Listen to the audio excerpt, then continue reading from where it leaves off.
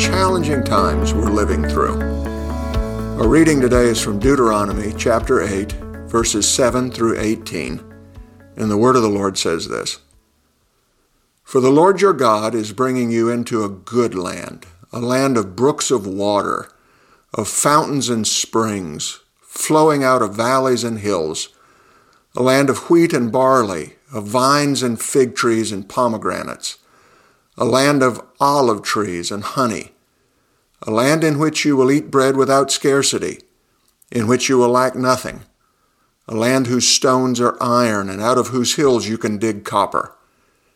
And you shall eat and be full, and you shall bless the Lord your God for the good land that he has given you.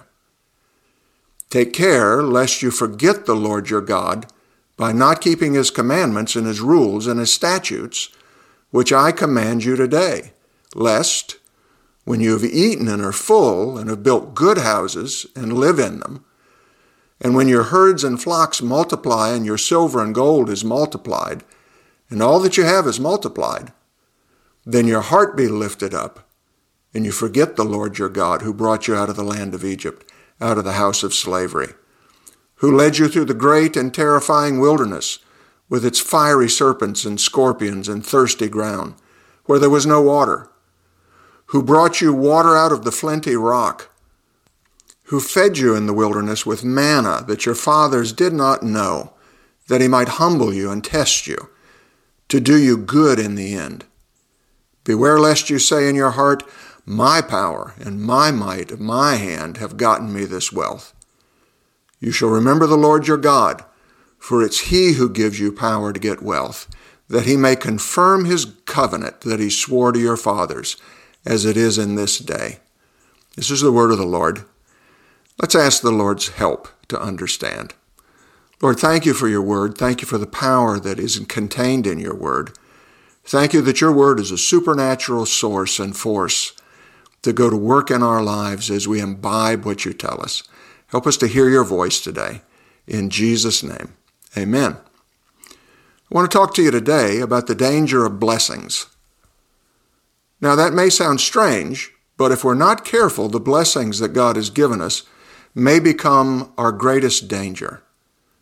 That seems to be the concern expressed in these verses spoken by Moses to the children of Israel so many years ago.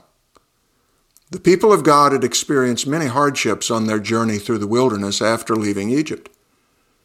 For 40 years after escaping slavery, they had endured heat, serpents, scorpions, thirst, and daily monotony while wandering through the Sinai desert as God tested their faithfulness and humbled their hearts. His object was to bring them to a mature dependence on him. And now the project was complete. They stood poised to invade the good land that he had promised to give them. And what a good land it would be. Imagine how their mouths must have watered as they listened to Moses describe the land flowing with milk and honey that they were about to enter after 40 long years in the wilderness. But before letting them cross the Jordan, God had one last lesson to teach them. Beware the danger of blessings. You see, while we earnestly desire the blessings that God enjoys giving us, blessings of faith and family and friends, possessions, safety, a good land to live in, if we're not careful, we might fall victim to the great danger that God warned his people about through Moses.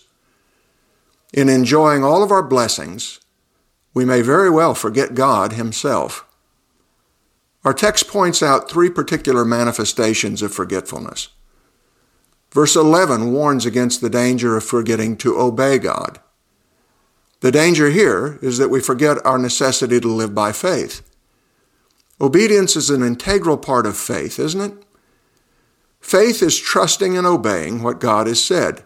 There's no such thing as true faith without obedience.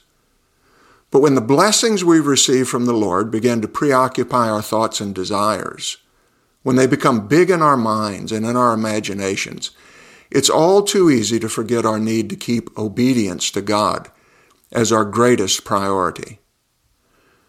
Verse 14 points to another danger. We forget humility. Our hearts are lifted up and we begin to think more highly of ourselves than we ought. In a certain way, we subtly replace a clear vision of God with our own silly faces. The final warning the text gives us is in verse 17. We forget our dependence on God. We overestimate our own powers and importance. We feel that our achievements are our own, that we don't really need any help to get along pretty well in life. We forget God. And we forget especially what God tells us in verse 18, that God gives us the power to get what we need for His glory, not ours. God's blessings to His people are poured out for the purpose of drawing man's attention and man's gratitude and man's awe to the God who loves the very dust He has created and breathed life into. So it's good for us to pause and remember from time to time who we really are and who God really is. It's good for our souls to stop and be grateful for the things that God has done for us, though we don't really deserve them at all. Perhaps we need this in 2020 more than ever. As we draw near the end of this extraordinary year, maybe we need a lift for our souls. Well, if so, remind yourself of all that you have to be thankful for in 2020. Aren't you thankful for faith and family and friends? Well, these are the blessings that endure the test of time. Can you thank the Lord for these blessings, even in the midst of a challenging year? And maybe there are other blessings that come to mind. Why not sit down with a clean sheet of paper and count your blessings, and then give Him thanks for the marvels He has done for you? Don't forget who gave you those blessings. Don't forget the one who blessed you. Let's pray. Father, You're a good, good Father, and Your earnest desire is to bless each of Your children for the praise of Your glory. Help us not to forget that You alone are the source of every good and perfect thing that we receive in life. Help us not to forget that You, Yourself, are the greatest blessing that we have and will ever receive. Hear our prayer for Jesus' sake. Amen. Thanks for joining us again today. Join us Sundays for our online service at 9 a.m. and for our on-site services at 9 and 11 a.m. And we have an on-site evening service at 6 p.m. as well. And check out the App Store on your iPhone or the Play Store on your Android mobile device to download our new BFC app. Search for BFC Sebring to get your copy. Thanks again. Stay safe.